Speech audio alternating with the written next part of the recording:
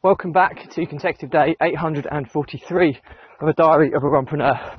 Please give this a subscribe and a share as it's part of a fundraiser to save the lives of children by attempting the ultimate ultra marathon. All the information is in the link in the comments below. Thank you for your support as always, and let's get started.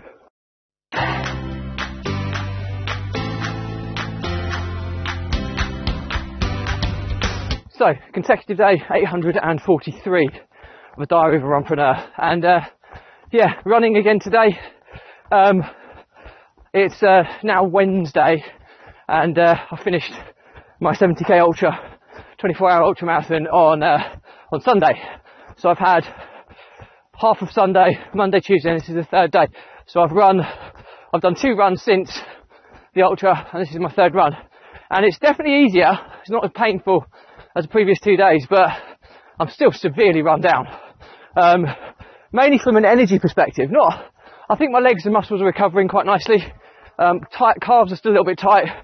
Quads, hamstrings seem to be back to normal. But breathing, energy, heart rate is all working extra hard, and it just makes these runs slower and harder. So I should hopefully be back to more normality in the next couple of days. But it just goes to show how long your body takes to recover after putting it through such a demanding, rigorous workout. And I go back to my first ever marathon, London Marathon, I think 2017 was it, maybe 2018 maybe, I can't remember, but it was a good few years back now, and it was the hottest marathon on record, and I hit the wall in that marathon. It was probably one of the most unenjoyable experiences of my life, because my body was basically dying as I crossed the finish line and collapsed, and I had to get taken to the medical tent to be revitalised, should I say, back to some kind of normal functioning state, of which I was then felt sick for the next couple of days. But yeah, take me back to that event, and obviously I hadn't fueled correctly, but it took me at least a full week, maybe 2 weeks, to even remotely feel back to normal. So recovery is really, really important. I'm pretty well versed at recovering quickly on the basis that I'm on 843 day running streak. My body's used to churning this out, and actually I find these slow recovery runs aid my recovery, but still hard work, and I can only speed it up so much that I still have to let my body run its course. So anyway, next thing I wanted to talk about was business. And this week it's a short week because it's been bank holiday Monday due to Queen Elizabeth II's funeral on Monday. So we had a public holiday, which was unexpected, which was nice. But then on Friday, I've only got a half day because I fly to Ireland for a family wedding, which is cool. But this week we're trying to launch our new programme for our partners to join forces with us as a business, so we can really leverage the people power of our sourcing and investor securing networks. And we've tried to build this kind of structured program to train people on the systems and processes, how we operate, and to give them a roadmap to get to £10,000 a month within a year. And we'd like to think that that's for aggressively attacking this process. For people who do it slightly slower, maybe 2 years is the plan. But it's very, very achievable, very, very attainable. And we've had nearly 1,000 applicants for this. So we will be launching on Friday. And we're just getting together all the resources, video instructions together, all these types of things to get people ready to be set up effectively. And it could be a real milestone in the business, as leverage is, it obviously can work against you, but if you get leverage right, it can exponentially drive the growth of your business to the next level, or 10 levels above. So at the moment we've got, I think, 6 people that are partners with us at the moment. We've got 1,000 applicants, so say we get 5% of them who turn out to be any good. That's going to be another 50 people.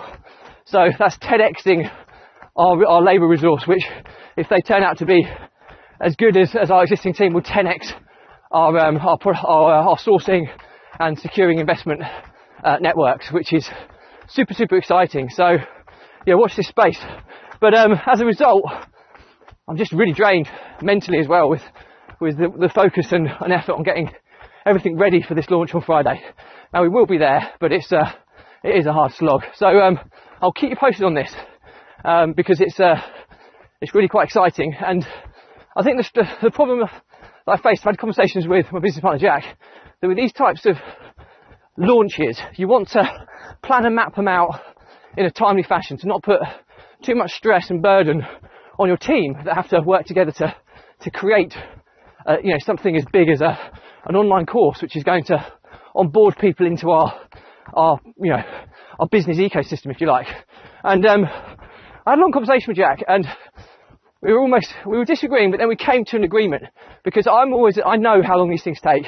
He doesn't. He likes to put dates and things out there without realising the full extent of what needs to go into the back office, and then we'll be quick to moan when things aren't perfect at launch without understanding that. But then at the same time, in this scenario, because we always say we try and learn from previous experiences, in this example, he put some posts out for his content. Now, he's amazing at social media, sales, marketing, driving interest, driving traffic, engaging people. And he put some content out which was part of his kind of content plan. And this one post about his thought process of, because this is his kind of idea. Most of the ideas are Jack's. I'm more the person who can strategize, put the infrastructure, build a business around the ideas. And this was his idea, to bring all these people in. I wasn't necessarily for it, to be honest with you. But when he put a post out there and we had some 800 odd comments, you have to take notice to content like that gets that much engagement. There is an underlying message there, and the message was that these people were seriously interested in this model, and we need to act now so that the impact hasn't diluted, which is why ultimately we've pushed ourselves to launch relatively quickly. So yeah, the moral to the story today, I try and do a moral to the story each day, there's two morals to the story today. One, never underestimate your recovery from an endurance event, and make sure you take the right precautions to ensure you avoid injury. And number two, moral to the story, is planning is great, but sometimes in life something happens where it sends a message is sent to you, and you have to act pretty quickly to capitalise on the opportunity that's presented. Not always, but in certain circumstances. And this, I believe, is that circumstance. If we were planning a launch of a new product, very different.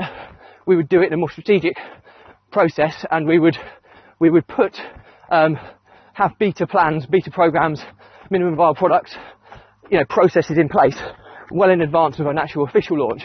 But in this, it was a bit of content which just went completely viral, and we needed to capitalise on it. So anyway, waffling over. That's it for me today. Any comments, drop me a line. I'll respond to everyone. Please do give us a subscribe and a share. It's a part of a fundraiser to save the lives of children by attempting the ultimate ultramarathon. All the information is in the link in the comments below. Thank you for your support. As always, stay positive, stay happy, and I'll see you again tomorrow.